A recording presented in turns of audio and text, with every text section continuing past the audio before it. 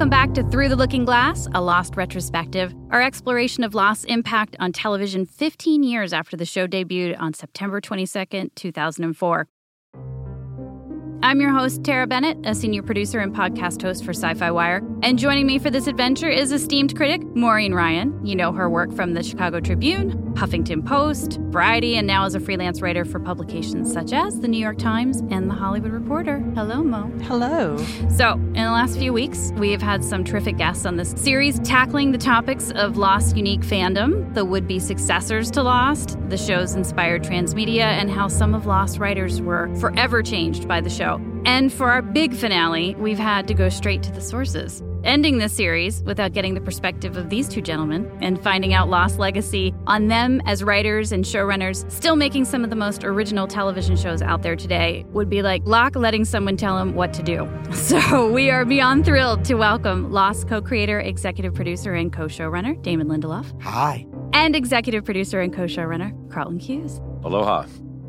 Is it crazy that it's 15 years? Has that hit you earlier this year? We were just walking over here from Damon's office, and I was like, this is crazy. I mean, that was literally that what we were saying. Walking? That was both that we were walking in L.A. Our chauffeurs have the day off. We weren't bird scootering. Yeah. We were just walking. And no, it doesn't seem possible that it's been that long. For context for the audience, it's really been 9 years since the Lost finale, but Neither of you have taken it easy. Damon, you've written a lot of film screenplays, including Prometheus, Star Trek Into Darkness, Tomorrowland, and on the TV side, you co-created with Tom Perrotta The Leftovers for 3 seasons on HBO, a favorite of Miss Mo's here. And your next HBO series, Watchmen, drops on October 20th. And then, Carlton, you went on to executive produce and showrun 6 series, including Bates Motel, The Strain, Colony, of which I have a warmness in my heart for, and currently have Tom Clancy's Jack Ryan on Amazon Video and the upcoming Lock and Key on Netflix.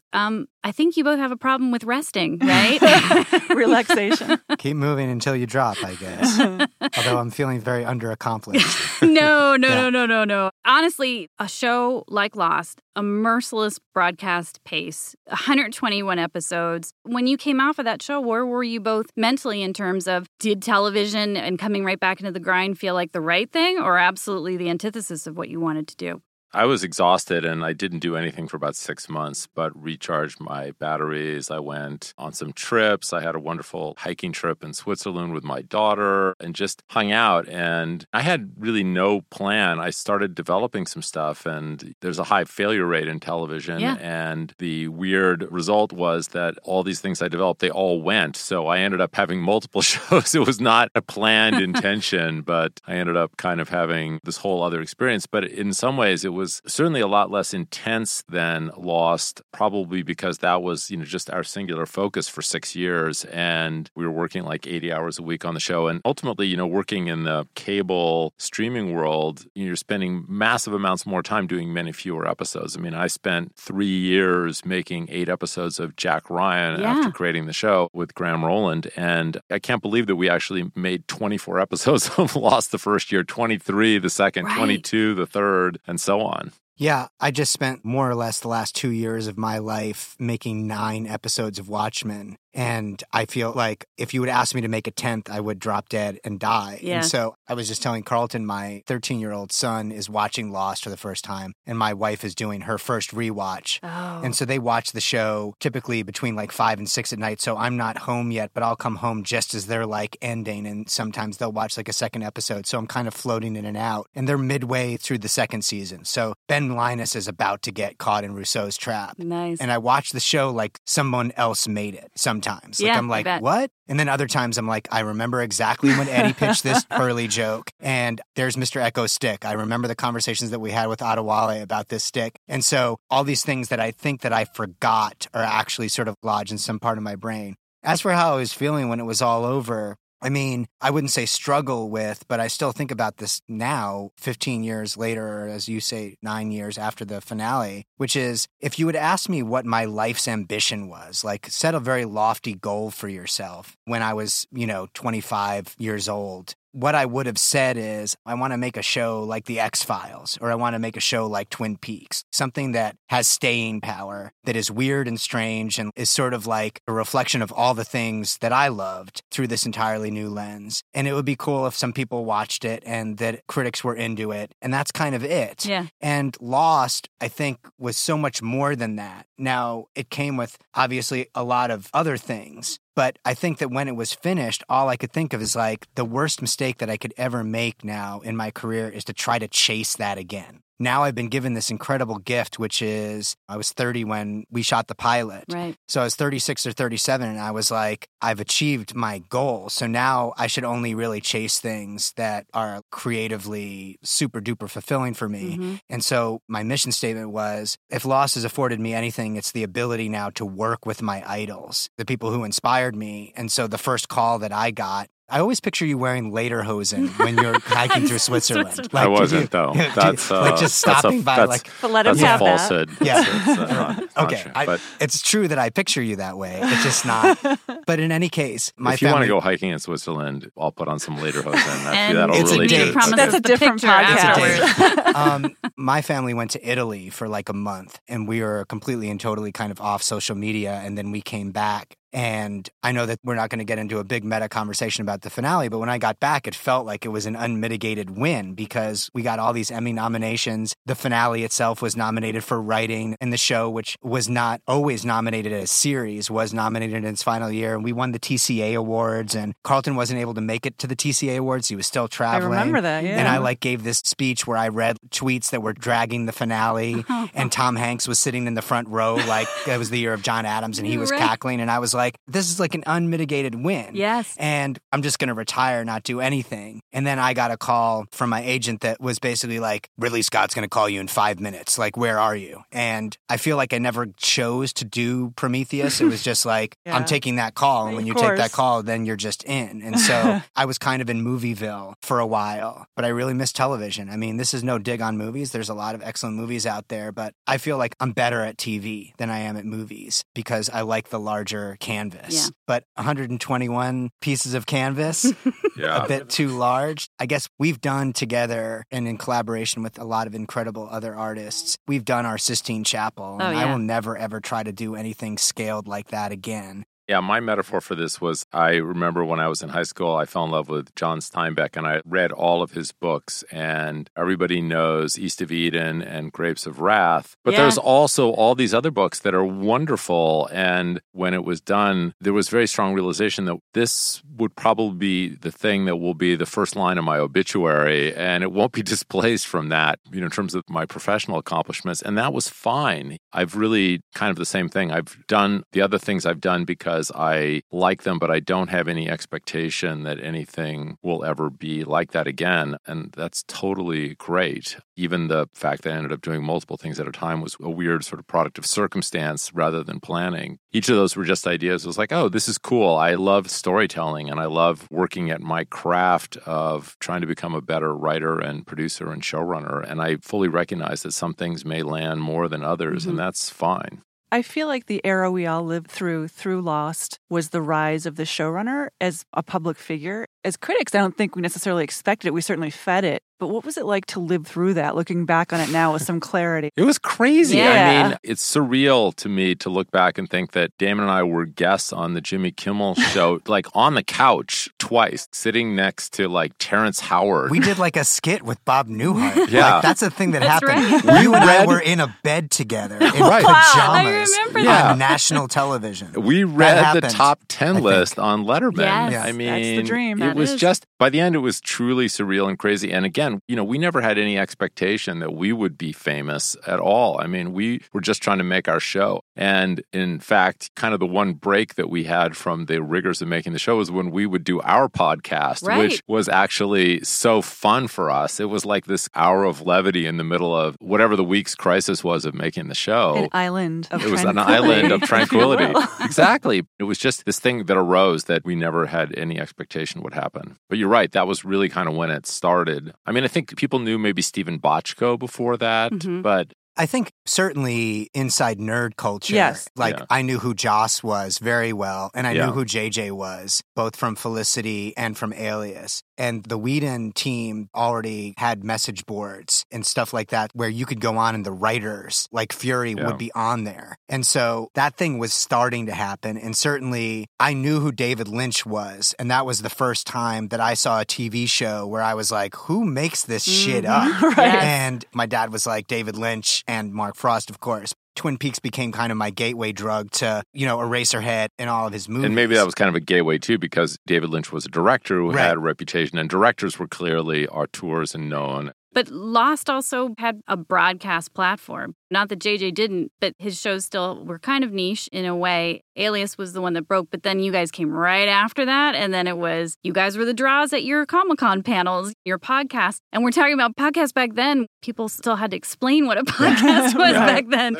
Carlton will probably remember this, but I think that it's a funny anecdote that sort of speaks to what you're saying, which is, so in 2004, the year that we are now celebrating the anniversary of, there were actually 3 shows that premiered on ABC that season. Lost basically premieres on a Wednesday night, and we get the call on Thursday morning that we've broken all these records for drama viewing. It'd been like 5 or 6 years since Jimmy Smits died on NYPD Blue or something like that. We're like, holy shit, we broke the record. And then 4 days later, Desperate Housewives premieres, and it breaks our record. Mm-hmm. So we were like a kid that our parents wanted, but we were being outshone by Desperate Housewives. Right. And I can say this now because he's no longer our boss, but Steve McPherson hated Lost, and he loved Desperate Housewives. And both shows were nominated for a Golden Globe. They put Desperate up for a comedy and Lost up for drama. And that first year, I think the Golden Globes are in January or something. So we'd only shown like maybe 8 or 9 episodes. Carlton and I were not given tickets to sit on the floor with the actors. Oh my God. Wow. JJ was down there with them, but we were with the ABC executives Wow. sitting at Steve McPherson's table. And we were like, because we're taking our wives. And they're like, if you're taking your wives to the Golden Globes, then you don't get to sit with the popular kids. And we're like, well, we're taking our wives. So we're sitting with Steve McPherson and a number of other executives. And so the drama series comes up and Lost does not win. We lost to like Nip Tuck or something like that first year. And no one turns to us and says like, you'll get them next year. We are literally not acknowledged. And then Desperate Housewives wins comedy, and they are like jumping up and down. Oh, McPherson is like chest bumping people, pouring champagne, to us included. And the point that I'm trying to make is that at the next year's upfront, which was, I guess, the following May, now Lost is a thing. And we're finally going to get our due. And they bring us and the cast out, and we're sort of like sitting there in the theater, and all the lights go down. And all of a sudden, a spotlight hits in the balcony, and Mark Cherry is there in a tux and tails with one of those like Book of Mormon microphones. Wow. And he sings a beautifully choreographed, literally Broadway level number. He sings for 5 minutes. He dances out of the fucking balcony down onto the stage. Who knew? Like there's shirtless men coming out with ties and choir, top hats. yeah. I'm like, No, it was a full Broadway number. And it was Mark Cherry. And literally at the upfront, it's for advertisers. Right. The most cynical bunch. They are on their feet screaming. And I was like, Mark Cherry is the star of Desperate Housewives. I think what you said is we Flat need out. to get a dance instructor. I think that's what I remember. Better choreographer. And now I hear great things about your tango. Right. So. I was like, and I turned to Carlton and I said, we've got to get a podcast.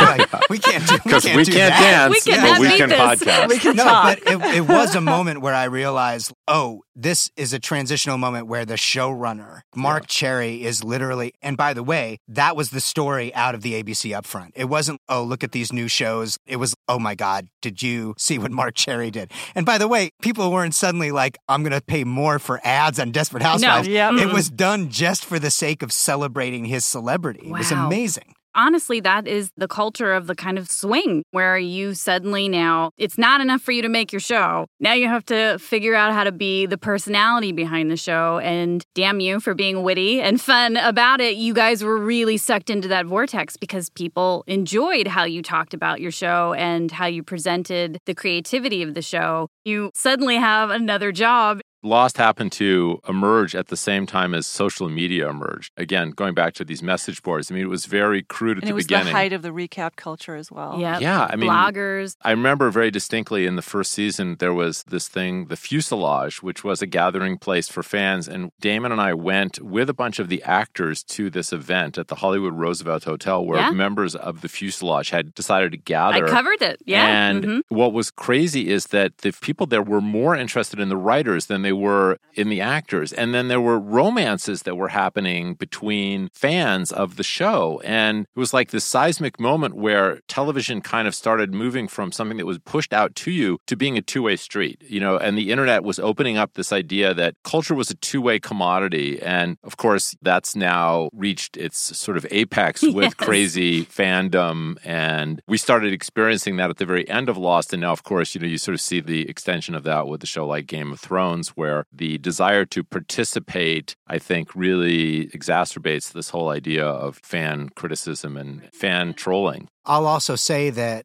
obviously there were shows like Star Trek, right, that had impassioned fandoms that were TV shows, but those fandoms didn't emerge until the show was off the air. Yes. I mean, obviously the fandom waged a letter writing campaign to keep Star Trek on the air, but we were dealing with this in real time. Right. And so I think that the idea was we're not just going to be ambassadors for the show, but I always thought about it in terms of I'm a sports fan, and one of the most excruciating things as a sports fan that you watch is like if the Dodgers lose a game, the losing pitcher has to come out and take questions from the press. And if you've won, that's probably a lot of fun. But the losers have to do it too. The coach has to basically say, I'm going to answer your questions about how we lost the game. I'm just like, wow, why? Why do they have to do that? Right. And the answer is because people invest a lot of time and energy into that team. And they want to know what's the thinking behind some of the decisions that were made. Mm-hmm. And so Carlton and I were the GMs and the coaches of Lost. Right. People didn't want to just celebrate, but they also wanted to get under the hood of and also at times criticize. We had to get out there between like seasons 2 and 3 and basically say like, here's what we're doing,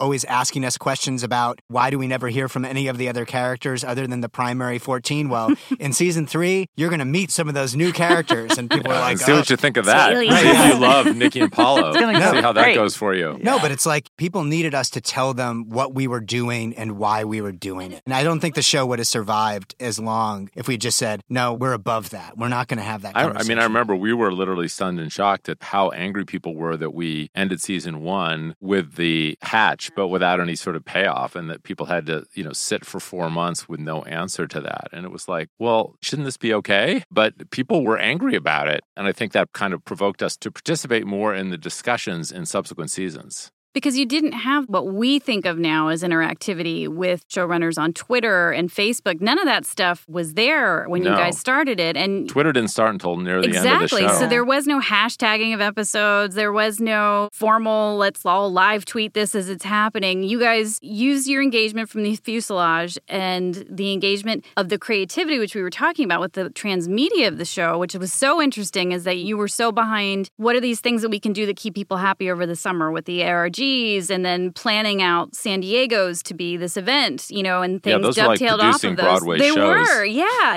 Had actors coming out and things like that. And when you have that, do you think Lost would have had the kind of warmth and, as you said, community that you saw at that event if the traditional social media that we have today was part of it? I mean, it's almost like there's a sweetness to a degree at the beginning that built, and then at the end, as you said, kind of had the inklings of where fandom could go, because there was kind of a little bit of control on how you guys parsed out what you wanted to parse out. I mean, that's a good question. And I worry about it because I think that people want to participate. But if you participate by saying, oh, I love the show, it's a very benign participation that doesn't really make a ripple in the pond. Right. But if you lob a witty criticism out there, that makes noise. That gets you acknowledged. And I worry that people that choose to participate that way kind of have an outsized voice, and they don't fully represent the wide viewership of the show. And Lost was this huge mystery, and it was a yarn ball, and we had to make 121 episodes of it. And I think that sometimes people don't quite understand the storytelling pressures we were under. And when you look back and think that we did that, we were making, as Damon was saying, he spent a couple of years making a handful of Watchmen episodes, or I've kind of done the same with Jack Ryan. It's like the fact that we were able to do this is crazy. And by the time we got to the end, there was no version of answering all the questions. There was no version of sort of coming up with an ending that would wrap up all the mysteries. So we chose to tell an emotional ending, one that we felt was sort of resolving kind of the larger question of what was in these characters' souls. The idea that these characters were sort of lost in their lives and looking for redemption and reconciliation and some understanding of their greater purpose. And we knew that that would not be something that everyone would love. But we were on, I think, the beginning edge of the kind of trolling that exists now. Damon was saying before, we walked away at the end of the show like, we have Emmy nominations and TCA awards, and then there's this kind of turn that happened due to the outsized voices in some ways, I think, of the people who were negative about it that kind of distorted all of that. Yes. And I don't think there's real clarity as to if you were to actually do some sort of accurate poll, how many people liked it or how many people hated it. Honestly, I don't know.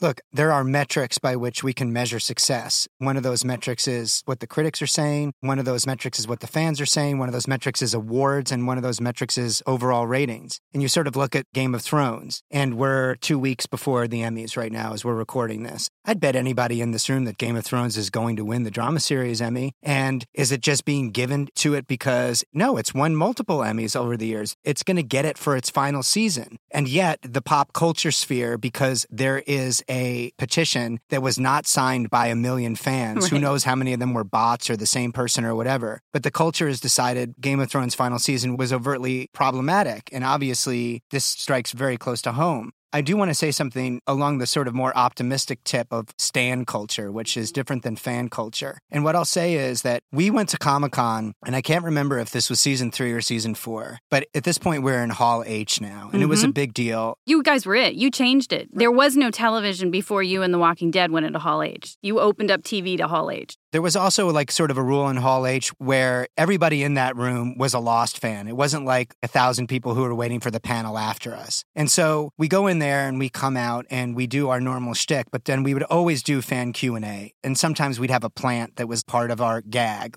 But a lot of times we didn't know what anyone's going to say. And then one year, this guy, the very first guy up to the microphone, just kind of lets us have it. I can't remember what it was he was saying, but he was frustrated that we were making it up as we went along and that the show had wasted all this time in his life, etc. But he was wearing a Dharma jumpsuit. And he was the first person in line, which basically meant he had waited like 7 hours to get into the position to be the first one in that mic. And I think that a lot of people on the internet, you can't see that they're wearing their Dharma jumpsuits as they're hurling hate at you. Yeah. And so, you know, I can say that the Jets are the worst football team in the history of football teams. I said it this past Sunday because they were up 16-0, but they missed the extra point in the first quarter. And I turned to my wife and I said, they're going to lose 17-16. And they did. And I said, I hate the Jets and I'm never ever watching the Jets again until next Sunday. But I did all this wearing a Jets jersey. Yeah. Right. And I'm a Jets fan. And if anybody on the Jets was like, fuck Damon, he's not a true fan, I'd be like, you don't get to tell me what I am. And Nussbaum infamously took me to task for saying that you're not a true fan of Lost or not a fan of Lost if all you do is make us eat shit. And I've really changed my thinking on it. And I think the toxicity is Twitter. Yeah. Like, because our brains know that if we tweet, that was a great episode of Game of Thrones last night, you'll get like 8 likes. But if you say, here's 19 reasons that last night's episode of Game of Thrones ruined the entire series, you're going to get hundreds of likes. Yep. And your brain starts to literally generate dopamine based on you hating on something. Then that's what you're going to do. But all the people who signed that petition love Game of Thrones. They love it. And we can't forget that that's where it all comes from. Right. And I will say this, and I'm curious, Carlton, because you and I don't know, Carlton and I don't speak unless we're on the podcast. Unless you're on a podcast. But, no. Yeah. But like, in all the time, Lost has been over now for almost a decade. No one has ever come up to me, not a single person, and said, I really didn't like Lost, or I feel like you wasted my time. There's been a couple of interviews that got a little bit testy where someone's like, you know, I think you were making it up as you went along or you didn't answer enough questions. But those are people in a professional environment. So no one has ever said it to my face, which leads me to believe that it's greatly magnified by the anonymity of the internet. And I refuse to accept that our fandom is bad. I love the Lost fandom. I've just had too many overwhelmingly positive interactions. You can talk about what happens when you go with Giacchino to those things, but it's like, it's all love. First of all, I think we did speak once besides on a podcast, just to clarify that. And I had my banjo. But I completely concur with that. I mean, whenever anybody comes up to me, they are always very positive about the show. And it's funny because I actually remember I ran into George R.R. Martin at an event about a year after the show and confronted him because he had really trolled on the ending of the show. And I'm like, hey, I'm one of the 2 guys that did that. Please tell me to my face. And he kind of backed down immediately. And I said to him, you know, wait until Game of Thrones ends. Why don't you see what it's going to be like? I don't like to say that I was prophetic prophetic, but I was prophetic. Yeah. I mean, you know, it's kind of ironic that he's kind of whining about how he's been treated when he, with that sort of shield of anonymity, was lobbing bombs at us. Let me just throw a little bit more context into what Carlton just said, particularly as it relates to George, which is, when you told me that you did that, I was like, you're my hero, because I would never, it was devastating what he said, especially because we are big fans of his. But the other part of it is there's no part of us that wished, you'll see. No. We want Game of Thrones to have a great ending. And we're not here to talk about Game of Thrones ending, but I watched that final season and it's like, whatever story quibbles you want to have with it as to why characters made certain decisions or whether it feels rushed, those are all fair. But like, that show's a miracle. I would just say, like, if you haven't watched it, you need to watch the 2-hour making of the final season. Because when you see the people who made that show, there's a dude who like makes the snow. The level of love and passion that they put into that show is like, again, talk about the creative decision making, but this is another thing that's sort of like made with love. And what I would say to George R. R. Martin, with all due respect, is let's separate what Dave and Dan did from what George did. Mm-hmm. Dave and Dan actually ended their show.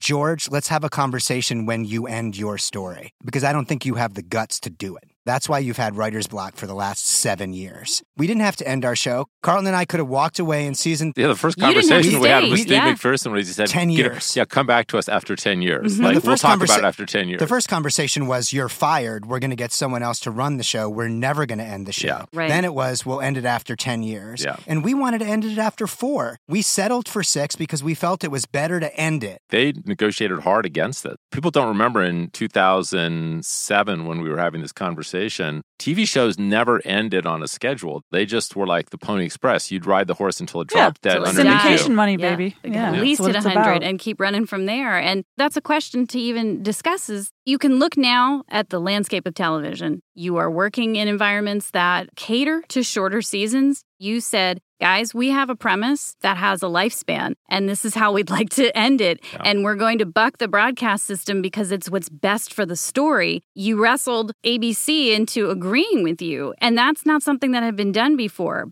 I think we can look now at the television landscape and say there are shorter seasons. There are premise-based shows that have short lives that are only a couple of seasons long because of what you guys did back in the day. They couldn't see a European model that would be anything that they could do until you guys had the fight to do it. And then they went, now that's all we see. Thank you for acknowledging that. I mean, I do feel like the fight that we fought did allow other people to kind of follow in our footsteps. And as a storyteller, when you tell a story, if you think about like the most elemental television show, which is like a closed-ended procedural, you narratively go A, B, C, and then you reset to A. Yes. I mean, what's really interesting, look at Breaking Bad, is when you get to tell the last letters in the alphabet, when you're doing X, Y, and Z. Yeah. And that's, I think, why it's so compelling when you can tell a story with a beginning, middle, and end, because the end is cool. And those things that you get to do at the end are really dramatic. I would say that killing off main characters was something that we did that was kind of, they went crazy with the idea that we were going to actually do that. But we would always talk about how, like, if you saw, David Caruso on CSI Miami, somebody put a gun to his head, they're not shooting him because he's the star of the show. Exactly, no fear. There was this sort of sense of false jeopardy. And as we started talking about it, Damon and I were like, no, we have to actually kill some characters so that you really feel that the jeopardy is real, because we all are so habituated to watching television and we have this sort of idea of the way these stories unfold. And if we don't challenge that assumption, for instance, we'll never have the same intensity.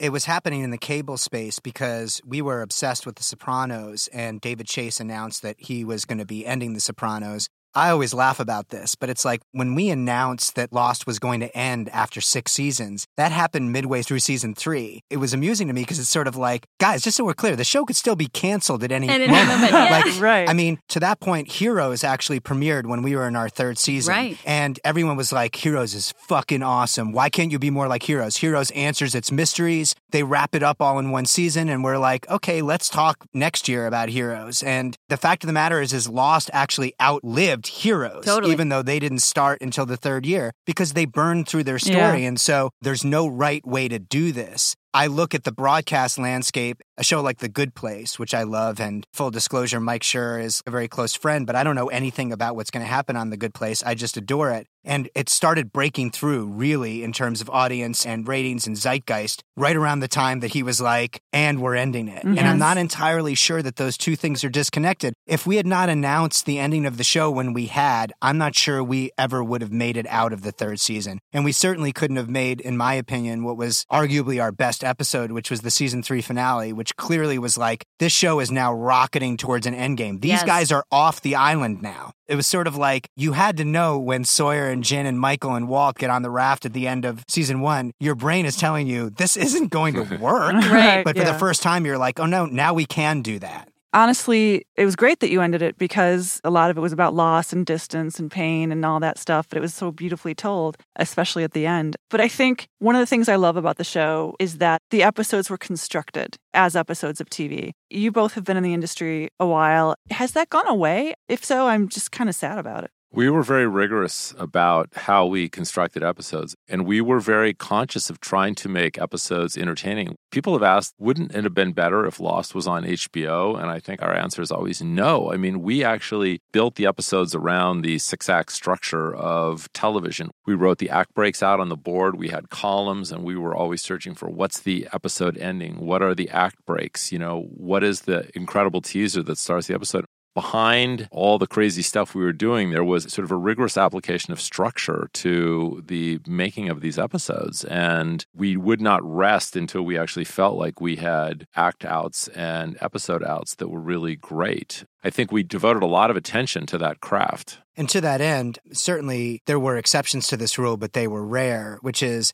that in addition to everything that Carlton just said, the first thing that we would say is, okay, whose episode is this? Right. This is a Saeed key. episode. Okay, let's start with this flashback story. And those were always the easiest to break because they actually had beginning, middles, and ends. Right. You know, it's sort of like they ended up being serialized to some degree because you had to sort of understand, and they're told out of sequence. So this is before Jack was married, and this is after, and this is when Julie Bowen is still in the wheelchair, and you have to kind of orient yourself. But when you're first sort of diving in there and doing those character introductions or telling the story of how Hurley won the lottery, as Carlton always described them, these like little New Yorker short stories. Right. So we'd start there and we'd do that in 5 or 6 beats. And then you'd say like, okay, so now what's happening to Saeed on the island? The basic formula certainly of season 1 was they made a mistake in their past. The island is now giving them a shot at redemption. Will they make the same mistake or will they evolve? Sometimes they do, sometimes they don't. And so that sort of fastidious attention to how we were going to break story, that gave it its sort of episodic structure. I love shows that I can binge, you know, shows that have serialized structure like Stranger Things or even like Chernobyl or When They See Us. Those shows are heavily serialized. The episodes themselves, they have clear demarcation points as to when they end, but then Netflix is like, the next one's going to start in 3 seconds. So you're like, I don't really even have a concept of the episode anymore. But a show like Mad Men has always, to me, had very definitive episodic structure. They didn't end with cliffhangers. The next episode of Mad Men could start 3 weeks later, but it always felt like it was starting a new story. And to me, it's sort of like we had a continuing story arc. Lost was obviously heavily serialized, but the idea of kind of saying every episode is like, now Sawyer's the star in this one. We were always searching for this idea of like, how do we make the flashback and the present day story have resonance, thematic resonance? So if Sawyer is going to go off and kill a boar on the island, then how does that relate to a flashback story about his, you know, hunt for the person who's responsible for his parents' death? The original Sawyer. The original Sawyer, Yes. yeah. You know, I think that you have to do the work. And I mean, if you kind of went through the amount of time we spent putting stories up on the board, repitching them, readjusting them, outlines, notes on outlines, drafts. And then there was always like 1 or 2 nights a week where Damon and I would be at the office till 1 or 2 in the morning, eat food out of takeout cartons, and we would watch Jeopardy. Watch Jeopardy, yeah. And we were viciously competitive about getting Jeopardy answers with each other. And then Technically Jeopardy questions. sorry. Like technically. In the form of a Technically, question. okay. Yes, exactly. Yes. And then we'd be trading back even further penciled revisions back and forth until, 1 or 2 in the morning. I mean, one of my favorite quotes is Akira Kurosawa when he was making Ron late in his life. He said, I think I'm just now starting to figure out how to make movies. Yes. Right. And I think we really worked hard on the craft of making the show. You guys have made other television shows. You are currently making other television shows. Do you look at the Lost experience for the good and the bad of it? And is there a through line for each of you about things that you've taken from that experience that have very much informed how you run shows now? Or how you conduct yourself as showrunners publicly or on the show itself. Yeah, even in setting your own boundaries now, because that show did not respect your boundaries. Take a lot more hikes in Switzerland.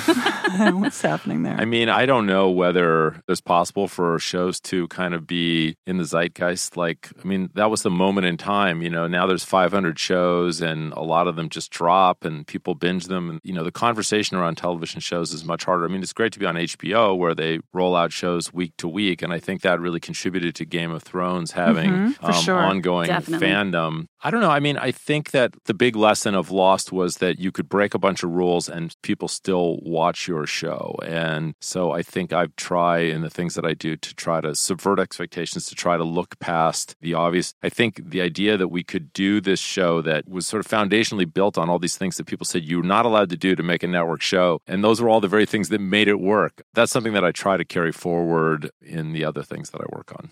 I think that although I continue to and will always view Carlton as my peer and my partner, at first he was my mentor and in some regards still is and was my boss. So you had created 3 television shows before Lost even happened, not to mention the shows that you worked on that you didn't create. And Lost was my first, not the first show that I worked on, but the first show that I created. And again, it was like, I've told the story before, but it's worth telling here on the anniversary, which is the show premieres on September 22nd. And that night we all go over to JJ's house to watch the live broadcast. And there's this guy, Tom Sherman there, who was at the time an executive at ABC, but was in the midst of starting to go and work for Bad Robot. And he kind of pulled Carlton and I aside. And JJ may or may not have been there. I can't remember. And he was sort of like, so we have some preliminary data, like expectations as to what number the show is going to do. If you guys can just pull like a low 3 in the demo and get like 8 million eyeballs on the show, you'll drop 10% in the second week, but hopefully you can grip the audience. You'll probably get a back 9. And I remember when he said that to me, I was sort of like, I don't want a back 9. Carlton had just came on and we were about to start making Raised by Another. The 8th or 9th hour of the show is a Claire flashback.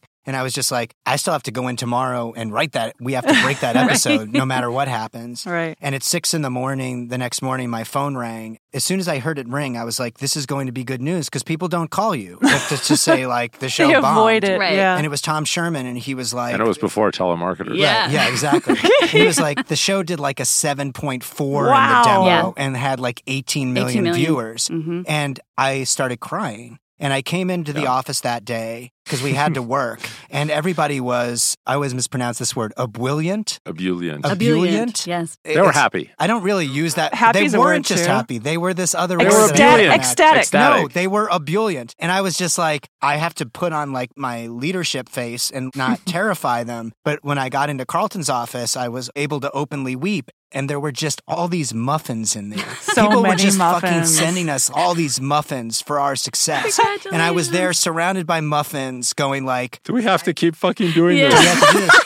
And Carlton, but Like, this is yes. the part of the story that I don't tell often enough, which is Carlton looked at me and he said, Damon, this never happens. I need you to know it's okay that you're feeling this way. And I subsequently quit the show and like left and went to Two Bunch Palms, like in the movie The Player, for like 2 weeks before rejoining it. But before any of that happened, he was like, you don't understand it now, but what's happening is incredibly special. And hopefully you'll have perspective on that one day. It was very hard to even gain that perspective while we were doing it. It always felt like we had a tiger by the tail, and it didn't help that we were constantly being threatened. From the word go, people were like, you better not disappoint me. Critics were saying it. Our bosses were saying it. My wife was saying it. But we like, said it nicely. No, you didn't. No, we Like, didn't. No, No, we we didn't. like, We did not. And it was do sort that. of like, we just started dating, and on like the 3rd date, you're just like, do not break Laying my heart. down the law. And so I was like, okay, we won't. But now I'm able to like really realize this was a once in a lifetime occurrence. Again, just to reiterate, I just don't want to replicate it. And Right. I think that the boldest thing that any artist can do in any medium of art, whether they're a musician or a sculptor or a television writer, is to continue to do what you love. Don't just like make a concept album to be weird. Continue to do what you love, but try not to repeat yourself. Try to zero in and do something in a different way. And the only way to do that is to partner with different people. me partnering with Parada is what resulted in The Leftovers, because he was an entirely different person. And doing an adaptation of Watchmen, which is this thing that really changed my entire life, and there are echoes of it in Lost and everything that I've done, but to kind of take it on is like, I've partnered with that text and an entirely different group of people. And while Carlton and I, we talk about it all the time, I know that we're going to collaborate on something again. We're going to make something. They call it content now. It's not a TV show anymore. You can watch whatever this content is, and it won't have Lost in front of it. But I feel like we had to go off and do this other stuff, or else we would just try to play the hits. Because when I go and see the Stones, I don't want to hear the shit off of the new album. I want to hear Sympathy for the Devil, and I want to hear Satisfaction. And you can play Steel Wheels. I'll let you get away with Steel Wheels, but you're pushing it. And so I don't want to play the hits, you know, and I don't want that to seem arrogant. No. It's really in honor and service of the show that we made together. I share Damon's sentiments. I mean, I really do look forward to the fact that, you know, we will do something together again, and all of the journey in between will inform that in a really positive way. Well, we'll bring that to a close now, but Watchmen is in October that Damon's bringing to the world. Regina King stars in it, and it's pretty damn awesome. We've both seen it. So, yes, really fantastic. And then you, my friend, have Lock and Key is really exciting. I'm really proud of it. I mean, it's going to come on Netflix early next year, and it was a hard thing to crack, and it's been in development with various people since 2008. Yeah, I will definitely. I remember seeing a pilot at San Diego. I've already seen version. the pilot, that other pilot, which we now decide just doesn't exist. No. I want to see it. I can't wait. Thank you. And we've got the second season of Jack Ryan coming too as well with you and Graham, right? So I remember when we were on Colony doing a podcast, you were in Morocco on that thing. Morocco. And that's taken you all over the world. But it's really special to both Mo and I that you guys were here. Definitely. We can't thank you enough. We know Lost is near and dear to us. It's near and dear to you. And we know it's not a small thing that you guys appeared to talk about it with us. And we really are honored about that. And we appreciate the conversation. Well, thanks for having us. And, Thank you know, you guys, I feel, were there with us every step of the way. And so, as we were telling you off the air, whatever a podcast is, but it's sort of like a lot of people want us to keep talking about the show. And it's not that we want to, you know, turn people down, but it's sort of like we don't really have anything new to say. And we acknowledge that these anniversaries are fairly arbitrary, but because it was you guys, it felt like I would talk with them about the show even if we weren't actually podcasting it. Just having muffins. Having muffins. Yeah, I can probably eat muffins now. So. Well, thank you, Damon and Carlton, for being here. It's a huge thrill that you guys have been able to chat, and more than anything, that you guys are making television still, and that we both have that to look forward to. And content. All of that content. Yes. In the meantime, I'd like to thank my podcasting team, co-host Maureen Ryan, producer, composer, and editor Paul Terry, mixer and master Dave Draper, and Village Workspaces podcasting studio in Beverly Hills for hosting us this week. Thank you so much for being with us, and with that, see you in another life, brother. Wait, was this the finale? Yes, this is the finale. What do you think George R. R. Martin's going to say? I don't think he's going to like it. Oh, boy.